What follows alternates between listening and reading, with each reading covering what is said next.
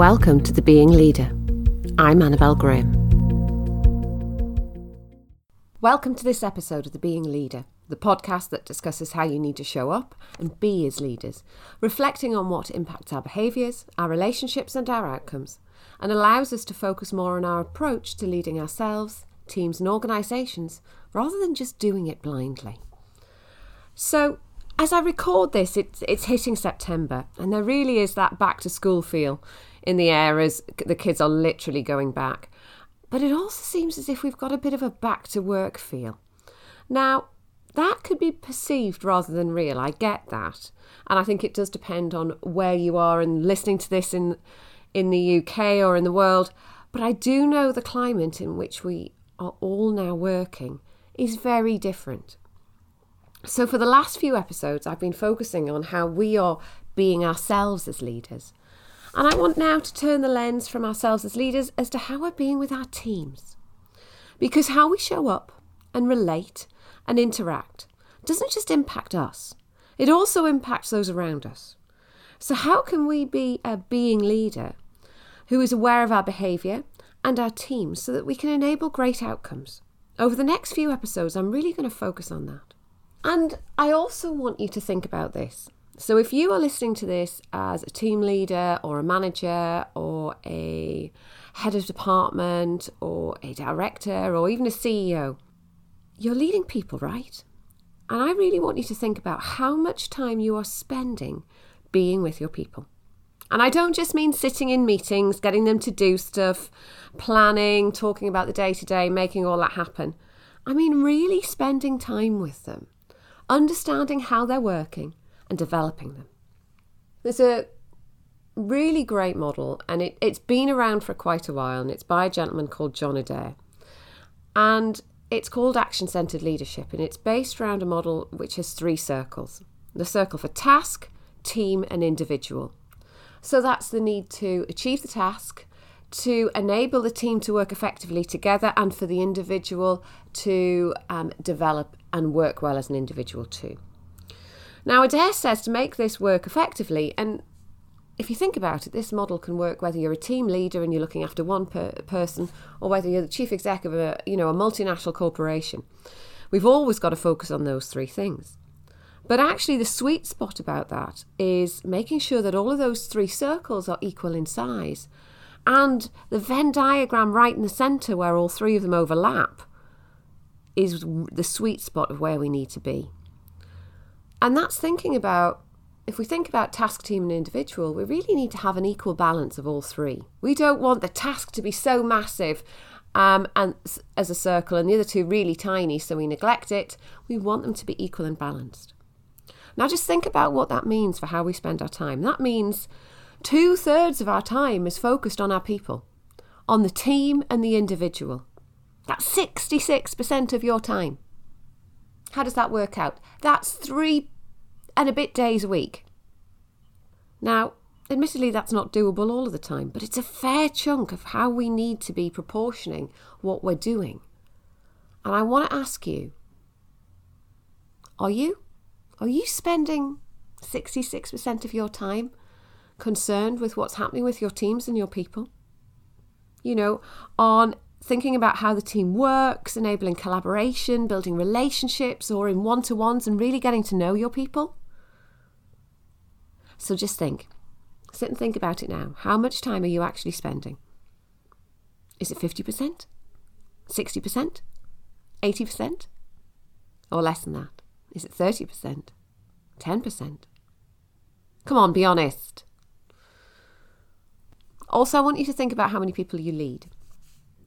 If you've only got 1 or 2 people, then it might only be 10 or maybe 20% of your time. But if you've got 10, 15, 20 plus people in your team who you're leading, especially if they're all direct reports, that needs to be at the 80% end. You're a people manager. That is your job. So if you're then spending less than 50% of the time with a team, you're focusing on the wrong things. Remember, manager has the word man in it. And I don't want to get into a sexist row over this, but it means it's about people. So we need to get the balance right. And I think this is absolutely crucial as we're working post-COVID. Because, we went from all in the office to all at home, and now we're working with dispersed teams. Depending on what your organisation's doing, you might have some people who are still working from home who could be working from home permanently. You could have some who are out on site with customers and clients doing what they need to do, and others who are in the office. So you could have the vast majority out and about with some on site, and some at home. You could have most at home with just a few out on site, but that means we've got a whole mix, and it's probably very different to how it was last year. Now, for some of those teams, working in that dispersed way is normal. They've always worked like that. In a previous life, I was a regional manager. I was constantly working with dispersed teams. But for others, it's a very different phenomenon.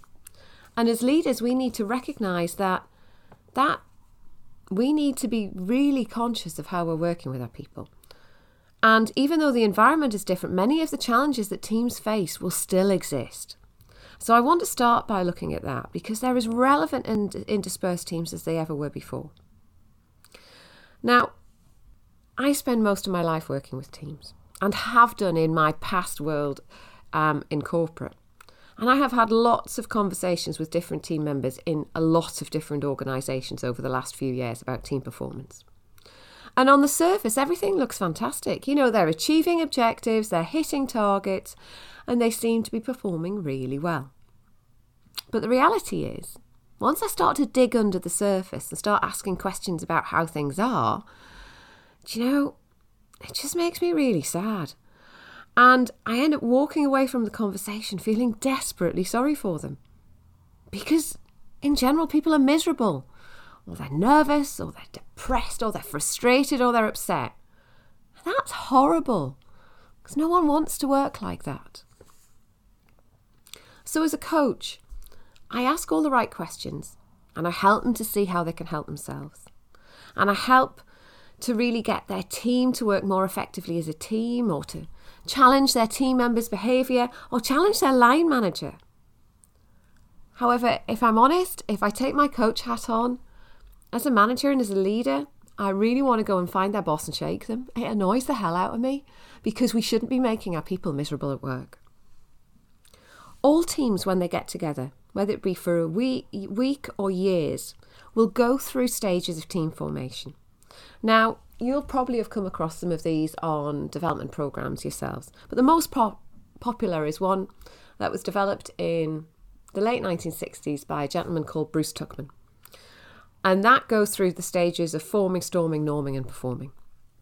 And that's a team dynamics model. And there's been many others since then, but actually, it's still one that holds true, and it's one that I use with teams all of the time, because it throws out a set of behaviours which are really, really easy to recognise, and that means people get it really quickly.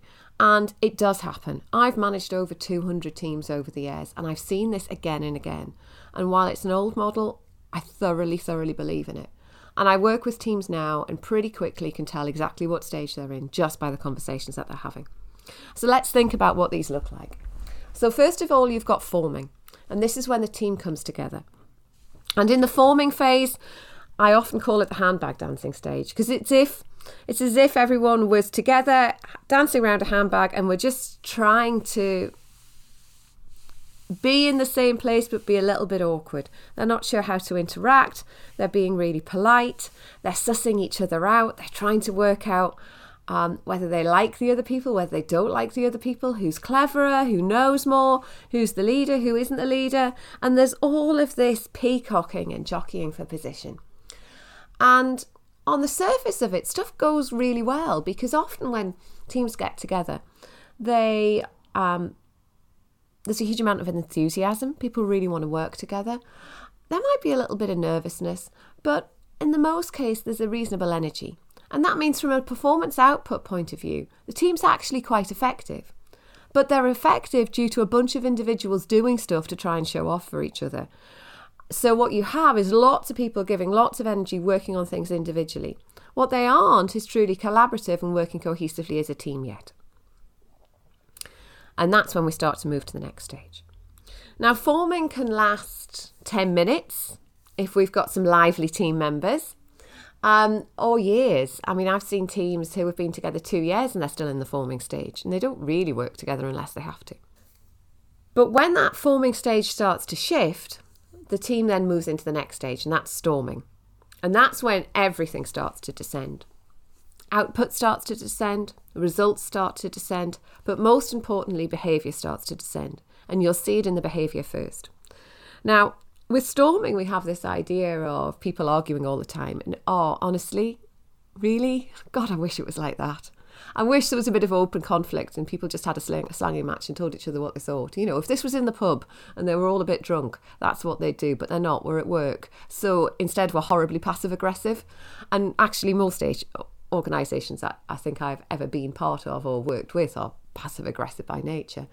So because we're polite, we don't sit and tell Bob that Bob annoys us, or tell, you know, Jenny that she's really infuriating, and the fact that she hasn't delivered that piece of work for the third time and the third week in a row at the right time, that isn't on.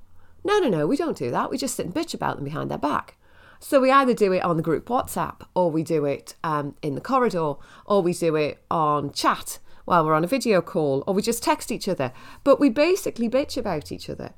And that gets worse, because then we start creating stories about these people, and then we don't trust them. So we form cliques, and people feel a little bit ostracised. And then we spend half our time talking about how we're really annoyed for the fact that the team isn't getting anywhere, and they're not doing what they're supposed to do, and that our boss is an idiot. And of course, we would never going to have agreed to that in that meeting, because it was just ridiculous, and we've tried it before and it's going to fail. Recognise any of those conversations? If you don't, you're not being honest with yourself, because I know I've been that person doing it. We all do it. And the reality is, when we're in storming, it's just not a great place. The behaviours are awful. We're not nice to each other. And we can get stuck there. And when it gets really bad, actually, results and output plummets. And it's often plummets because as leaders, we don't grapple with that phase fast enough. We don't get our hands around it. We don't move it forward. So it's really important in that storming stage to put in the conditions that are needed for when we get to norming. Now, norming is where the team figures out how they're supposed to be, and they start to have certain conditions in place. And there's a great quote by Katzenbach and Smith from their book called The Wisdom of Teams, which says a real team is a small group of people who hold a common approach and have agreed ways of working for which they hold themselves mutually accountable. So this means everyone's agreed on the vision and the purpose for how they need to be. They've agreed how they're going to work and play together. They've agreed what's okay and what's not okay. And they are holding themselves mutually accountable. So that means when Jenny doesn't send the report, we go and just say Jenny and we tell her that it's not on. Instead of going to the team manager and saying, can you go and speak to Jenny because she hasn't sent the report in and I'm really annoyed with her. That's like treating our boss as if they're mum or dad. That's ridiculous. We're adults. It's not, the world is not going to implode if we go and call our team member out on something. And we're going to talk about this a lot more in podcasts to come. But that's what happens in the norming stage. So we agree our roles, we understand what we're doing, and actually everything normalises again. And the output goes back to the same level as was there in forming. So we're working effectively, we're getting along, we understand the role that we play, we are working to agreed ways of behaving, we're all working in the same direction. And as a leader in that phase, you can start to step back. You know, you can start to allow the team to be more empowered to make their own decisions. Because when they become more empowered, when they start to call each other out, that's when they naturally start to move into that performing stage. Because they will have productive conversations, they will call each other out, there will be healthy conflict between them, and they will be able to get themselves out of that conflict without getting stuck. Because it'll be had openly, it won't be had behind each other's backs. So in that performing stage, you know, you might have some good old rows when you're sat in meetings together, but they'll be good rows. They'll be healthy challenge, and it won't fester when it leaves the meeting.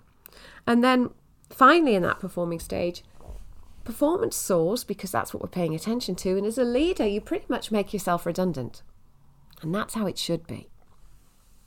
So if we leave a team alone and we don't do any interventions with them as leaders, it'll probably take maybe 3 months, maybe 6 months per phase to work through these. Depends on how often you see each other as a team or how intense your project is.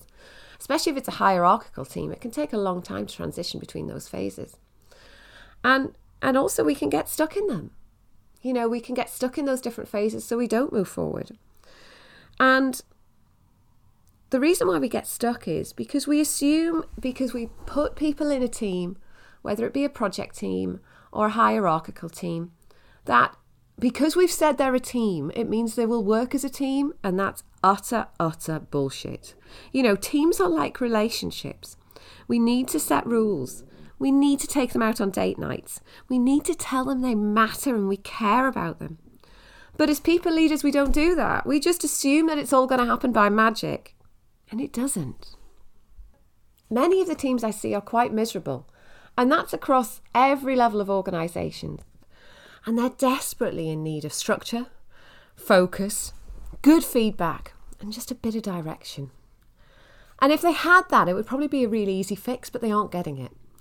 Hence they're stifled, frustrated, in conflict at times, and just a little bit out of control, and mistakes are happening too often, and communication is poor. Ultimately, they're absolutely not performing to their potential. So let's look now at what you can be doing as a leader to encourage your team into high performance behaviours. And that's whether you've got a team who are on site, whether they're dispersed. This works wherever. They still are all relevant. Because it isn't down to your team members to fix this.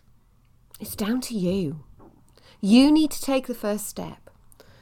And when working with dispersed teams, this more than ever is absolutely crucial. So the next 7 steps are a must. They're a must do, not a nice to do. Don't think you can do a bit of it and forget it. Trust me, that isn't the case. So what exists for your team and what doesn't? That's what I want you to think about when I go through this. And if it isn't there, you need to fix it and fix it fast. Then you need to work at it consistently. Now, I would say that these 7 steps are there's a bit of theory in there, but there's also a bit of practicality in there. Because remember I said, I've managed well over 200 plus teams in my working life. And I work with teams all the time now. So trust me, this makes a difference. It isn't just from reading it, it's from doing it too. So let's look at the steps. So step number 1, clarify team purpose. You need to sit down and establish what your team stands for and the reason they exist, and also their purpose within the organisation. You also need to make sure that everyone in the team buys into it. So be really clear on what's the vision for the team. How does it fit into the company vision? What do they need to achieve? And also, what is the team's role? When you're doing this, yes, by all means think about it yourself, but also get your team involved so that it's agreed jointly and everyone contributes. Because your vision of what the team's there for will probably not be the same as your 5, 10, 15, 30 team members. So making sure everyone is on the same page is really vital. And then once you've agreed that, make sure that you're communicating it at team meetings and reinforcing it when you interact with your team. And if the future's uncertain, shorten the time frame and give them clarity on what they need to do. Often when we're thinking about the vision or the purpose of a team, we're thinking of what we need to deliver in a year, 2 years, 3 years as that future vision. And when things are moving quickly and we're in a change situation, that's too long. So shorten it down, give real clarity, and make sure that everyone understands it. And that means one person, you might just tell them once. For somebody else, you might have to tell them 20 times. And that's okay. Commitment and consistency is key. You need to live and breathe the team vision and purpose and keep talking about it long after you're bored with the sound of your own voice. People get things through repetition, and if you really want to make it live and breathe within your team, you need to keep saying it, you need to keep talking about it, and you need to keep role modelling it. Step 2, clear outcomes and goals. Establish clear objectives for your team for 3, 6, and 12 months, and further out if you can. And make sure they're outcome based, so you know what you're going to achieve. It's not just a list of tasks. And make sure everyone is aware of them. Get them to come up with how they'll deliver the business needs, and also agree how and when you'll measure and review success. And this is more necessary when you're working with a dispersed team, as you'll need to measure by outcomes, not the amount of time someone spends doing something. Life can be really flexible, so you shouldn't have to be chained to a chair or a screen. So make sure that you understand how your team members are going to deliver it. Step 3 is about being clear on team roles. So establish the role that every person plays in the team. Be clear about what their strengths are, the areas of responsibility, and what you will call on them to do. So who's the person who's going to take charge on tech? Who should be called on when there are people issues? Who's the one who's fantastic at chasing everyone and make sure that they get the stuff in on deadline? Who's the organiser? Who's the wild ideas person? Who's the person who's, chief social organiser, who makes sure that people have coffee meetups, or that you will have, a team quiz or something like that? Work out what the roles are, and then make sure that everyone knows what part each person plays and how that then contributes back to the purpose and to the vision that we set in step 1. So we've done 3 things so far. We've clarified the vision and purpose for the team, we have thought about clear outcomes and goals, and we've established team roles. Then we're going to start talking about behaviour, because these things are really important, and that's actually what signifies a high-performing team. Agreeing team behaviours or how we will play together is vital, especially when you're working in different locations. When we're working from home, we miss that water cooler chat. We don't bump into people in the kitchen, other than maybe the other half, when we're making a cup of tea. So it's important that we find ways to replace it. And this is something that we need to do together. And you all need to agree it. So when we're thinking about the ways that you're going to play together, the ways that you're going to work together, it needs to be a team thing, not a team leader comes up with the idea and then imposes it on the team. So the team needs to do it. The language needs to be really simple. And while as a leader you can input, it's not yours to own. If you enforce it, then other people are just not going to buy into it. They've got to take charge and ownership, because once they take charge and ownership, they'll start to call each other out when somebody doesn't live up to the team agreement. Now, making sure that you have this team agreement is really crucial if you want to get to the norming stage of Tuckman. They really need to start seeing each other as the sense of authority within the team, rather than you as the team manager being mum and dad. So to enable that to happen, you need to have clear roles, you need to have clear outcomes, and you need to have team behaviours agreed. Now, these team behaviours could be really simple. So let's have a think about what some of them could look like. It could be, we're going to use Teams for every meeting, whether it be a one-to-one or as a team, and we're going to make sure the cameras are on every single time. It could be, we're going to WhatsApp or text each other every morning if we're out and about on site, just to make sure that we're okay. We will be on time for video calls. All the tech will be working, and we will have prepared for the meeting. How rare would that be? We're going to mute audio when we're not talking. Yes, every time we're going to mute audio when we're not talking, because the dog will bark, your kids will cry, the cat will jump on the laptop. Accept it and manage it. What else could you do? You could have social rules. So you could say, we will have a virtual coffee with another team member every week to keep in touch and chat. We won't cancel one-to-ones due to poor time management. We will respect each other and not bitch about each other behind each other's backs.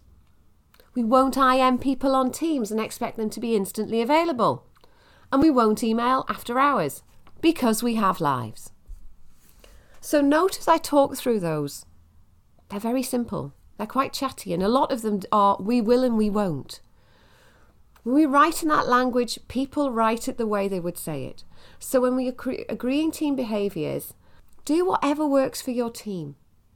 Make sure you agree them together and make sure you stick to them. And then put them up somewhere, refer to them, review them and rewrite them, and introduce them to new team members. If you have a change of team member, introduce them to the team rules. See if they want to put anything else on. Change them if they're not working. This is a living, breathing document. It's how you behave. Step 5 is regular communication. And this needs to happen as a team and one-to-one. Now, when I go into organisations to work with teams, this is one of the areas where there is nearly always a problem, as they simply don't spend enough time together. Now, don't get me wrong, they sit in a shed load of meetings, but they talk about stuff that isn't important. What they don't do is spend quality time together discussing the things that matter to the team. So it's really important that you establish a routine. Now, whether it's weekly, fortnightly, monthly, agree it. Agree when you're going to meet as a team, set the expectation and stick to it. Even if it's only a 10-minute get-together, be consistent, do it whenever you said you're going to, and share information openly with each other.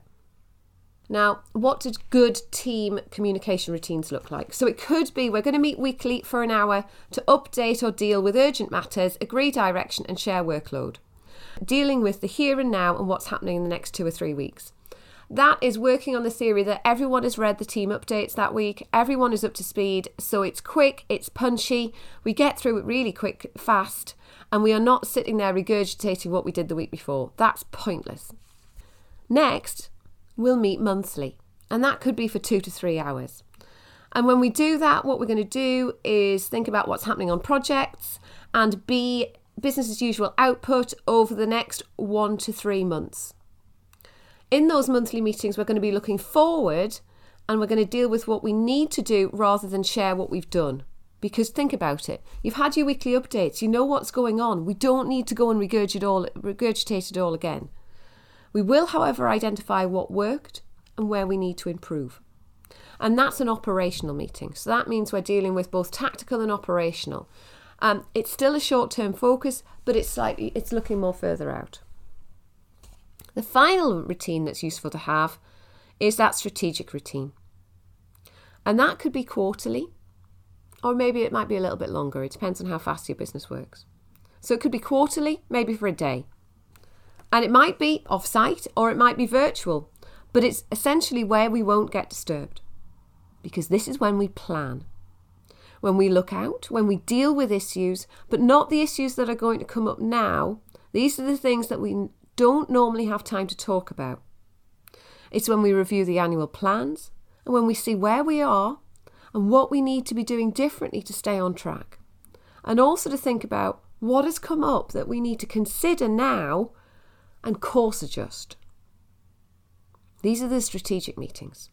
And this is when we plan, reflect and review. Now, by putting these in place, we reset routines. Now, I know some of these set meeting structures and routines might seem quite hierarchical or a little bit draconian to some people and quite structured. And for some of you, you might go, do you know, my workplace isn't quite that structured. I don't think I could cope with it. But the reality is, if you don't have many routines in place in a team, you might have to start with the structure. And then once it's in place, you can then play around with it. But putting that routine in to meet regularly, to get to know each other, to start to work effectively, that's the bit that's important. And trust me, it works. Once you've done that, you can play around with it, but it's useful to do. You also need to do that on a one-to-one basis with your direct reports and make sure that your team members who manage other team members also do the same. That's the reason why it's task, team and individual. You need to put planning time for the team and for the individual. Building a relationship with remote teams is vital. You need to know when things aren't okay simply by the sound of their voice. You need them to not keep things from you. More importantly, you need to build trust and you need to be seen as a human, not just their boss. So meet regularly. So what could good one-to-one routines look like? It could be daily. We're going to just check in, make sure that we're safe and okay. Takes a couple of minutes, could be a text. Weekly. We have a one-to-one video or phone call to discuss operational issues. So that could be around workload, issues, see how you are. Monthly, we have a face-to-face meeting, whether it be remote or in person, and it's a developmental discussion. And that's when we work on goals, we work on PDP. It's about feedback. It's about two-way. It's about spending time with people. So you see, those routines that we put in weekly, monthly, more longer term with teams can equally be translated into individuals. And it's making sure that we put time in our diary for that. and that we do what we say we're going to do. Step 6 is all about you. You need to be accountable. Individually, you need to be accountable for what you agree to do, and you need to play your part in the team. And you as a leader need to encourage that in others. So as a leader, make sure that you don't shirk, you don't lie, you fess up and you're honest. People will trust you more if you're willing to be vulnerable. Also, wade in and disagree if you don't like a group decision. Have the debate. Don't sit there on the sidelines and say yes. There's no point agreeing things as a group and then whinging about it later. Step up and be there. Because when we do that, it starts to model the 5 behaviours of a team by Patrick Lencioni. And we're going to explore those over the coming weeks because as a being leader, harnessing these behaviours are crucial. So vulnerability-based trust, healthy team conflict, commitment, accountability and results. So watch out for that in future podcasts. So step 6 is be accountable. Step 7 is hold each other to account. And now this final point boils down to trust. Because if you are truly to be a high-performing team, you need to trust each other. Be honest and call each other out when one of you doesn't deliver, or they fail to be accountable, or they show poor team behaviour. And as a team member, it's not just your line manager's job to do this. It's yours. You know, as a team member, you are being trusted with managing complicated projects, which are often millions, if not hundreds of millions of pounds. You can have a row with another team member in a good way and not hold a grudge. You don't have to go to your manager and get them to intervene. That's like treating them like your parents. If you're big enough to manage a multi-million-pound budget, you're big enough to go and have a conversation with your colleague and say, do you know what, John, you really pissed me off today when you did that in that meeting. Please don't do it again. You know, so have the conversation, be respectful and agree to disagree if you need to. Healthy conflict is one of those key things that signify a high-performing team. A robust team meeting with lots of debate. You know, as a leadership coach, when I see a team really, really heartily disagreeing with each other, it makes my heart sing with joy because it means the team are willing to challenge each other. If I walk into a room and they're quiet and they just sit there and say nothing, you know all they're going to do when they walk out that room is bitch about each other behind their backs. So hold each other to account, call each other out, and get on with it. Do you know, delivering true high performance in a team is really, really hard work. Even if you put all of those 7 steps in place as a leader, is it always going to work? If I look back over 20 years of being in and leading teams, do you know, I think I've only been part of a high performing team maybe half a dozen times at best.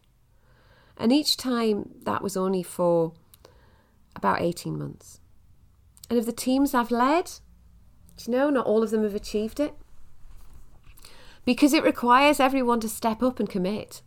And that means often there's far too many moving parts. And even though we put all of the bits in place, it doesn't necessarily mean it's always going to be perfect. I think that's because most of all it requires point 7 to happen. It requires people to hold each other to account. And if we aren't willing, without taking offence or harbouring grudges and sulking, we're probably not there yet. So if that's the case, then you need to go back to the start. You need to go back through all of the 7 points, revisit the lot, and recommit to each other and be really honest. Because when you do get those teams that work, when they are high performing, do you know it's amazing? It's absolutely amazing. And that's how you'll know you'll have been part of a high-performing team. Because people help each other out without questioning. You know, it's easeful. You know, everything just seems easy. The relationship seems easy. What you do seems easy. You laugh a hell of a lot. You also shout a lot. And you apologise a lot. But you build amazing bonds. And they will last for years, long after the team has happened. So, if you're listening to this, go back to your team. Really measure what you do as a leader. Think about what's in place and what hasn't. And go back and have the conversations. And listen. And keep at it. Because when you're there, when you're truly high performing, You'll know it. So thanks for listening today to The Being Leader. If you like this episode, then by all means go back and check out previous ones and send it on to friends and colleagues too if you think it'll be useful for you. And if you want to find out more resources, you can check out some of the links in the show notes, or you can find more about me and what I do with those people I partner with on my website at www.successfultraining.co.uk, or you can find me on LinkedIn. Thanks for listening, and we'll see you in future episodes. Thanks for listening to The Being Leader.